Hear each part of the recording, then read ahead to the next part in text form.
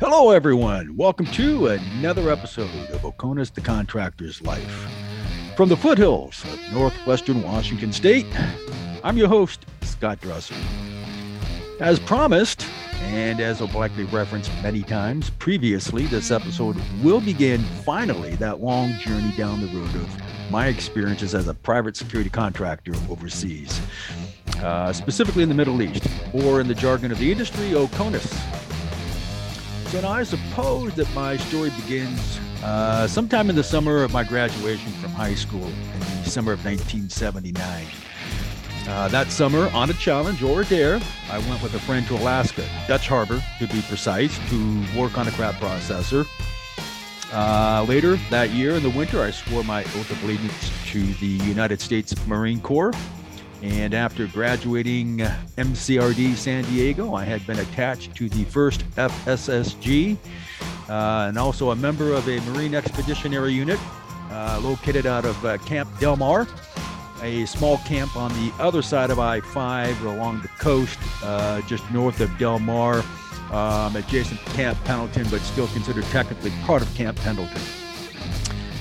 So fast forward approximately 6 months, and I was selected to go to Okinawa with a promise that if I did well, I would come home for a month, come back to Del Mar after that for 2 months prior to shipping off to Panama. Now, I had been in the USMC for almost 1 year by the time the base sergeant major met me in what we call the old man's office, or the base commander's office, to tell me that the reserve component that I had contracted with from the start had finally won out.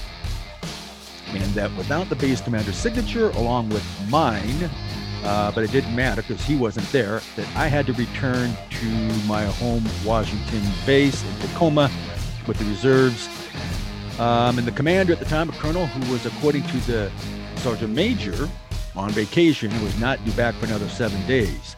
My flight was scheduled to go home in 4 days. Lucky me, huh?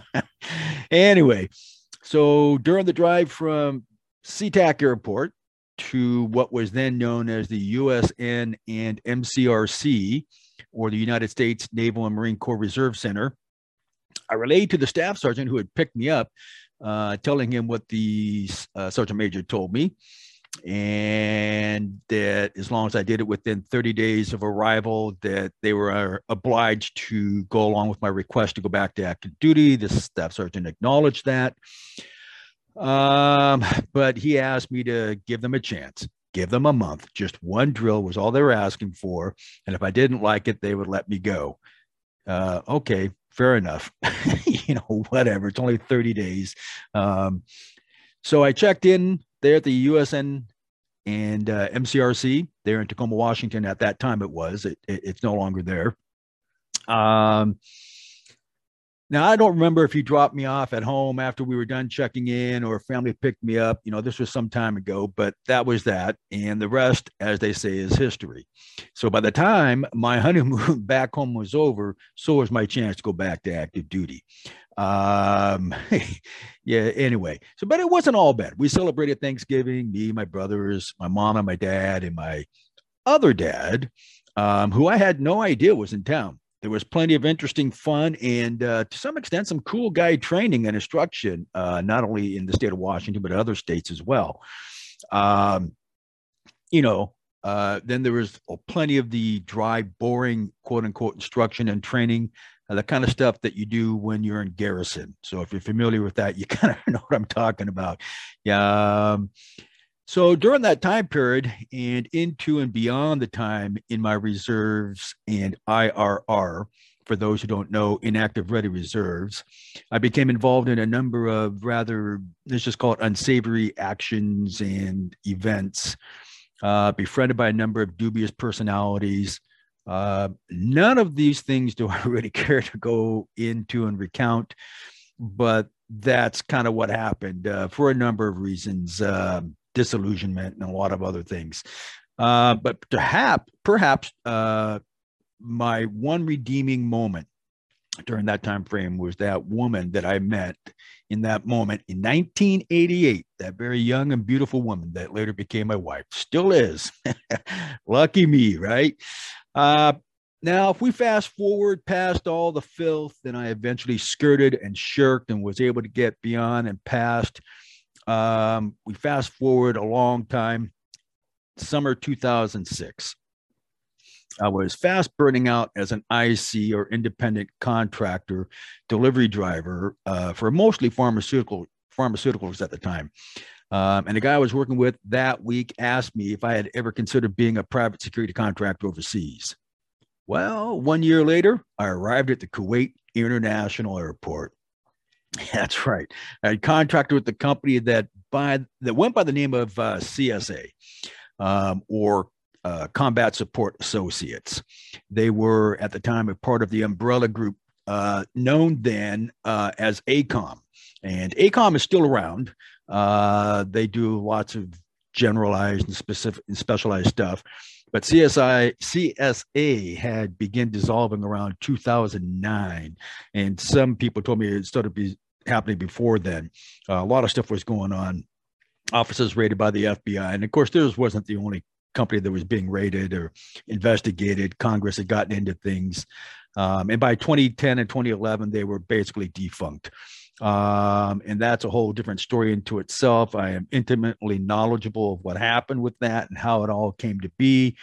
And I will in later episodes expound on that without mentioning names. But suffice it to say that among a great many other things, I cautioned back then, as I do now still to this day, to be careful what you wish for because you might just get it. And in fact, a lot of people did. So CSA, for all of its faults and quirks, was actually a decent company. They were good to me anyway. From a purely administrative standpoint, no issues, mostly anyway. My first day on the job was after less than 3 hours of sleep following a transatlantic flight. And for the next 2 weeks or so, we received school type instruction from a forward, or rather a rearward facing warehouse look type facility at Camp Arikjan in Kuwait. And when we weren't processing on Arikjan, we were processing through the myriad of functions that we had to do to get everything cleared and taken care of through Kuwait, throughout Kuwait. This also included our PT day and our firearms quals, which were kind of interesting. You've probably heard some of those things where I'm not sure how they phrase it. There's different ways of phrasing it, but let's just say not everybody should have passed. Let's just put it that way. Okay. In fact, a lot of people were asked on that note which they preferred. Okay. Chicken or beef, aisle or window. Okay.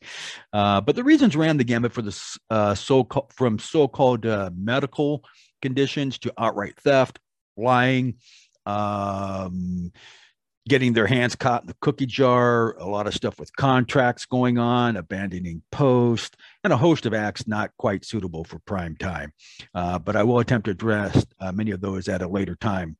One question that is often asked is, what was my most memorable moment overseas? And man, there's a lot of them. Okay. And, you know, like a lot of people, a lot of things, I don't remember everything, certainly not with a lot of clarity.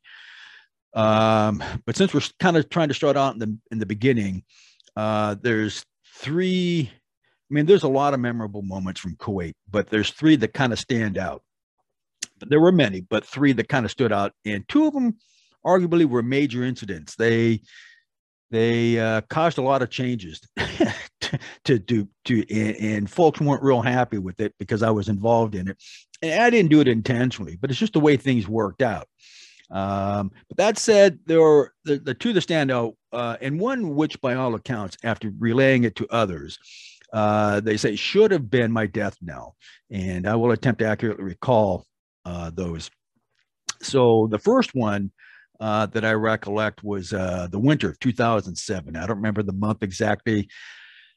October, November, somewhere in there. We might have even been in December by that point when this one occurred. So, I mean, it was cold enough that liquid on the ground was freezing. So, I mean, as the sun was rising, even, I mean, we'd walk around in what was a a water puddle, believe it or not, in the desert was now ice. I mean, just rock hard ice.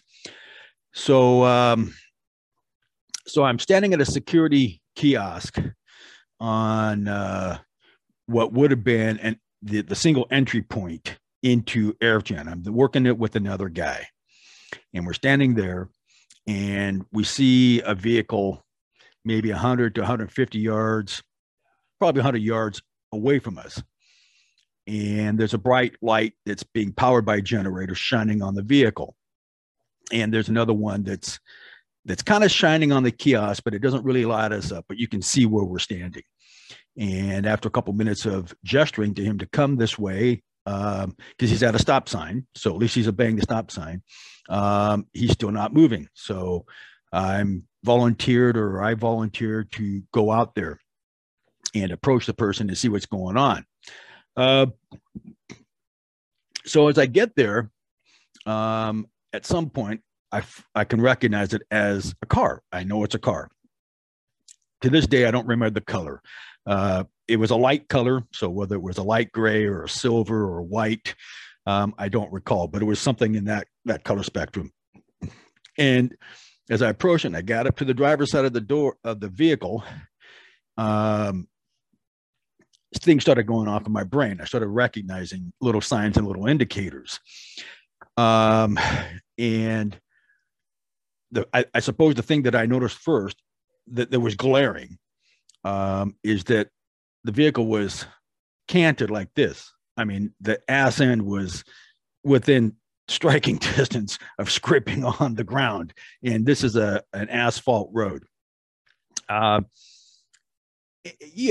Anyway, so I'm talking to this person. I'm trying to get them to roll it on the window. Got my M4 in this hand, roll it on the window, bring it down. I'm trying to talk to the guy. I'm within a few feet, trying to get closer so I can better see inside the vehicle, see what's going on. Talking with the guy, asking him questions.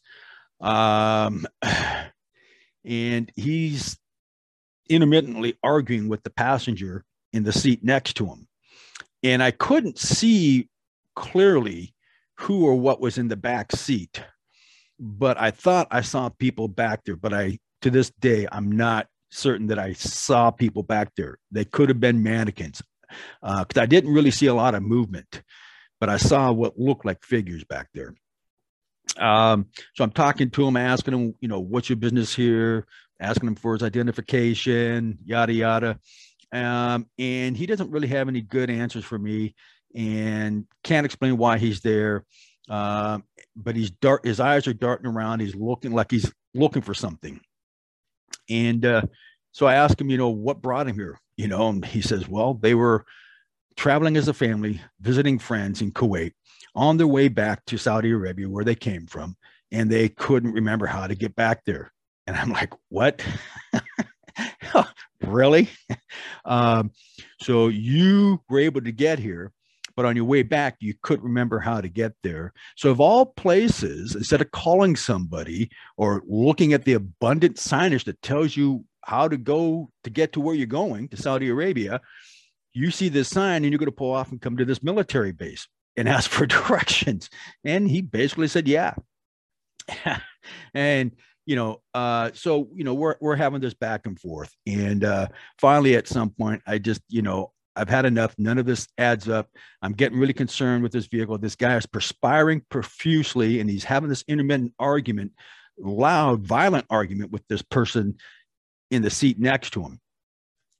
So I noticed that my radio is squelching, and I'm thinking this is probably not a good thing. So I turned it off. I mean, the communications between me and the guy at the kiosk was worse than between us at the kiosk and the rest of the people on the base and other places, which was off and on, very spotty at best where we were at. Out where I was at, it was mostly just squelch. I turned it off in case there's an IED. You don't know.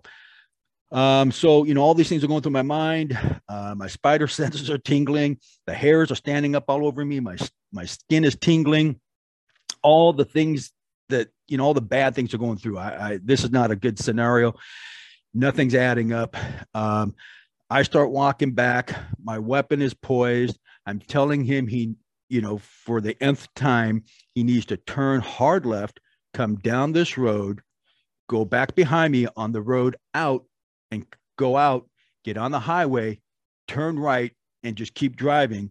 He'll see the signs for Saudi Arabia. So this goes on. I'm getting louder, more vocal about this whole thing. And I'm backing up as I can, continuing to holler louder and louder at this guy. And I'm going down into a man-made dugout pit, a very large one, hoping that I can get far enough down in a way that if it goes boom, I won't get hurt. Finally, at some point, he does start to comply and he does start to move slowly. I shift position because he's too close to me now. And all these thoughts that have gone through my mind, it's like, if it goes off, there's nothing I can do about it. It's over. Okay. So at this point, I'm just relying on him being a good citizen as he does. He finally makes his way out. And I stand there for minutes, 3 minutes, 5 minutes, whatever it is, until I'm certain that I can no longer see the taillights on his vehicle and that he hasn't tried to do a sneaky Pete and try to come back around. So as I turn around and go back to the kiosk, looking over my shoulder, turning and stopping and smoking a cigarette, I smoked then. And that cigarette was the best cigarette I've had in a long time. So I make my way back to the kiosk. My partner asked me, what the hell was that all about? I tell him, and he says, no way. I said, yeah. He goes, dude, you are so lucky. He goes, I'm telling you right now, that thing was probably filled with hundreds of pounds of explosives. I said, yeah, I kind of know. And I didn't know what else to really say after that, man. I was just, my mind was just awash with things. I was just, for whatever reason, whatever was really up, whatever that was all about, it turned out just fine. Still here, obviously. It didn't go off. So that was probably of the things that happened when I was in Kuwait, which was my first contract. That was probably of the things that I was involved in, directly or indirectly, was probably the one that I remember most. It triggers those, those things that, you remember things. So, but I try not to think about it much. It's not as bad now as it used to be, but that was probably the most memorable moment that I had in Kuwait. So, yeah.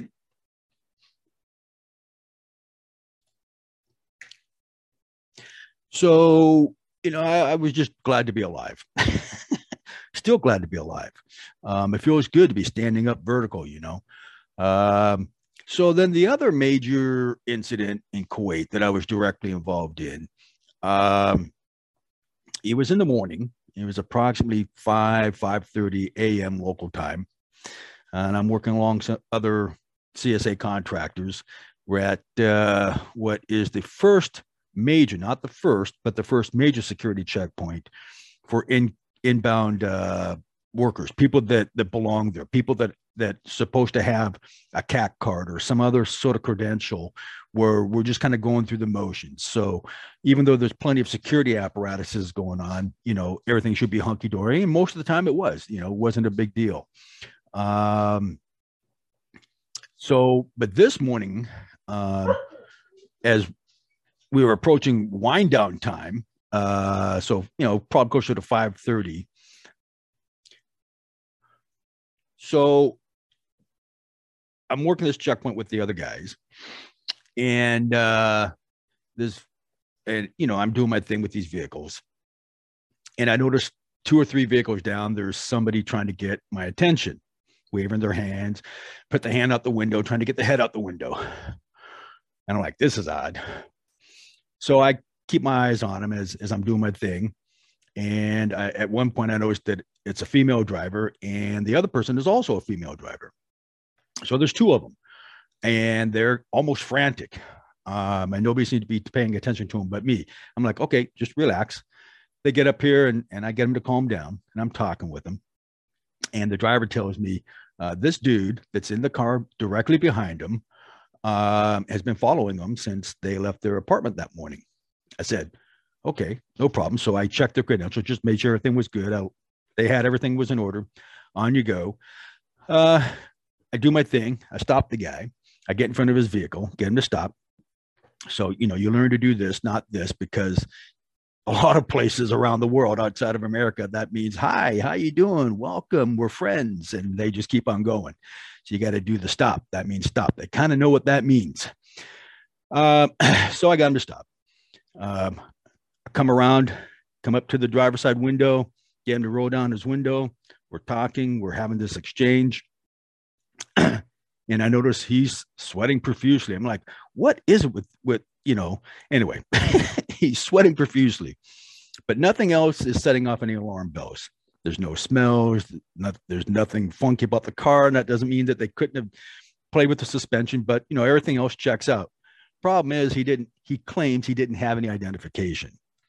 Claims he didn't have a driver's license. Well, that's a big no-no in Kuwait. Be driving without a driver's license. He didn't have anything, no pictures, he didn't have anything. It's like, all right, okay. And in the meantime, guys are, I can hear them saying they, speed it up. They want me to finish this thing up because it's a high traffic flow place and they want to keep things moving. But I knew there was something going on. Something had to be done. This wasn't right. So I kind of step out in front of the vehicle just enough that he can't get past me. I tell him to come over to this turnout that we have for vehicles where we have further questions. We want to talk to them. And once they get in there, it's kind of almost impossible for them to get out. So as he starts moving, I kind of jumped the gun and I started moving in the same direction he was turning. And then he quickly turned hard right and tamped it and took off, just barely missed grazing me. I was like, oh man. Well, to this day, I'm still not sure whether I should have just been in front of the vehicle. He probably would have just run me right over. I don't know. I turn, drop to a knee, take the position. I aim in. I'm looking through the window and I got my sights squarely on him, right back here in the small part of the neck, right here at the base of the head, through the window. Got it. Taking up the slack on the reset. I've taken off the safety, ready to go. I'm aiming down. I got a clear shot. I'm just super laser focused. I mean, this is a clear shot. I got it. And it's like, out of nowhere, this very soft, quiet, but very loud, resonating voice said, no, don't shoot. I'm like, what the? I've never heard this before. And it's really more of a feeling, but I could hear it. Anyway, fuck, shit. Okay, whatever. So what else can I do? He's coming up. The road is shaped in a serpentine. Okay, there's many curves you got to go through, and there's small, they're not T-walls, but they're the short ones, like the 4-footers that kind of serpentine around until you get to this final checkpoint. It's kind of like covered tunnels where we search the vehicles. And I think I got to do something. Tire shot. I'll shoot off the tires. Easy. He's not going to go very far. People are going to hear it. The whole base is going to erupt, and this guy isn't going to go anywhere. That's great. And then for whatever reason, it's like the voice, not as loudly, but still told me, no, don't. I was like, oh, shit. Now I'm not choking. I'm not freezing. I'm warm all over. I feel good. I'm super laser focused in, but it's like, shit. The voice is telling me, don't do it. All right. I get up. I hear everybody freaking out, yelling, what's going on? I can see everybody's in the vehicles freaking out. They're stopping them. Everybody's getting down, doing their thing, getting out, running for cover, whatever they're doing. I'm hollering, call it in, call it in. This guy just blew by. I said, call it in. I don't remember, how I phrased, but call it in. Let them know. They got to stop him before he gets there, because I don't know that he doesn't have explosives in there. I don't know what's going on. Before the vehicle actually arrived at the tunnels, he had called it in. And by the time he got in, as I recall later hearing, they had cleared it out. So days later, as time went on, I'm hearing the reports. Turns out the guy was just a local Kuwaiti citizen. He was all drunk. He was liquored up, and he was smitten with these girls, and he claims he was just having fun. He was just having fun with them. Didn't mean any harm. And all they found in the search of him and his vehicle was paraphernalia, and a lot of it in the trunk of his vehicle. that he had brought to the base. This apparently he was a regular there. Whatever, whoever the people were that were receiving what he was bringing, whether it was the magazines, alcohol, you name it, he had it, and this was a regular thing. So it turns out it was a good thing I didn't shoot the guy. Shooting the tires in hindsight may not have been a big deal, but as it turns out, an action against a local Kuwaiti at that time was, I probably would have been cleared because of the way the circumstances, the way everything worked out. I probably would have been cleared. It would have been okay. So days went on. It came back onto me. They were saying, Dresser, had you prevented that guy from making that incursion, you could have written your own ticket within this company, because nothing even remotely like this has happened for years. You'd have been a hero. You could have written your own ticket. And I'm like, wow, okay. So in the meantime, you're telling me I'm a pariah because none of the supervisors around here wants to own up that they did things wrong. They didn't respond. They certainly didn't respond properly. They didn't take this seriously, along with some of the other things I've complained about. And now I'm the fall guy. And basically that's what I was. I was the fall guy, not a big deal. They transferred me to another place, January or February in 2008. I believe I went to Beering, which was at the northern end of Kuwait, this side of the Iraq border. I was there a week or two. Then they moved me to Virginia, which is just a little bit further south of Beering. And that was fine. It was peaceful. It was quiet. We had some stuff there that I'll talk about later. There were some memorable moments there too, but the one that probably brought me the greatest amount of notoriety, I guess is the way it was put, in downtime. I was bored one day, so I took all my stuff off, my gear, my external gear, on a challenge or a dare from a guy that I was working with. We had a concertina wire roll on top of this large wall of T-walls. So, who are they? 7, 8, 9, 10 feet tall. Anyway, so I climbed up there and I crawled through it. And the challenge was, it didn't matter how long it took me to get there. If I could get there unscathed, or even just get from one end to the other, if I come out the other side, he would pay me 25 KD. Now, KD back then, the 1 KD, 1 Kuwaiti dinar, okay, so call it a dollar if you will, but 1 Kuwaiti dinar was worth $3.50 American. So I don't remember what it was. It was close to $90. And I thought, holy shit, okay. Anyway, I did it. And I don't remember, the elapsed time was roughly 13 and a half minutes to get across. That apparently got pushed out there. And within a few days, the official word came down that nobody is to try anything like that ever again. Now, I didn't get in trouble. I kind of heard about it, but I didn't get in trouble. They just, later I found out that all the stuff that went on at Arifjan that I'd been involved in, that a lot of changes had been enacted as a result, and security procedures. And so I was as much a pariah, as much as they didn't mention my name. They just said, this dude that caused all these problems, this is why we're doing things this way now. And I heard that from new people that were coming up to Virginia. It's like, wow, really? And they're like, that was you. That was me. Lucky me, right? It just kind of happens. So between all of that stuff and the group of people who were responsible for dispersing a grievance letter, for lack of a better term, towards and about CSA, that enacted a lot of these changes. The ones that I had said, hey, I'm not disagreeing, but just be careful how you go about doing this, because you might just get more than you are willing to chew up, bite up. You might get more than you want. So between all that stuff, my so-called downtime shenanigans, let's just say that along with a few other minor incidences, I'm not surprised what happened to CSA ultimately. I am just surprised it took so long.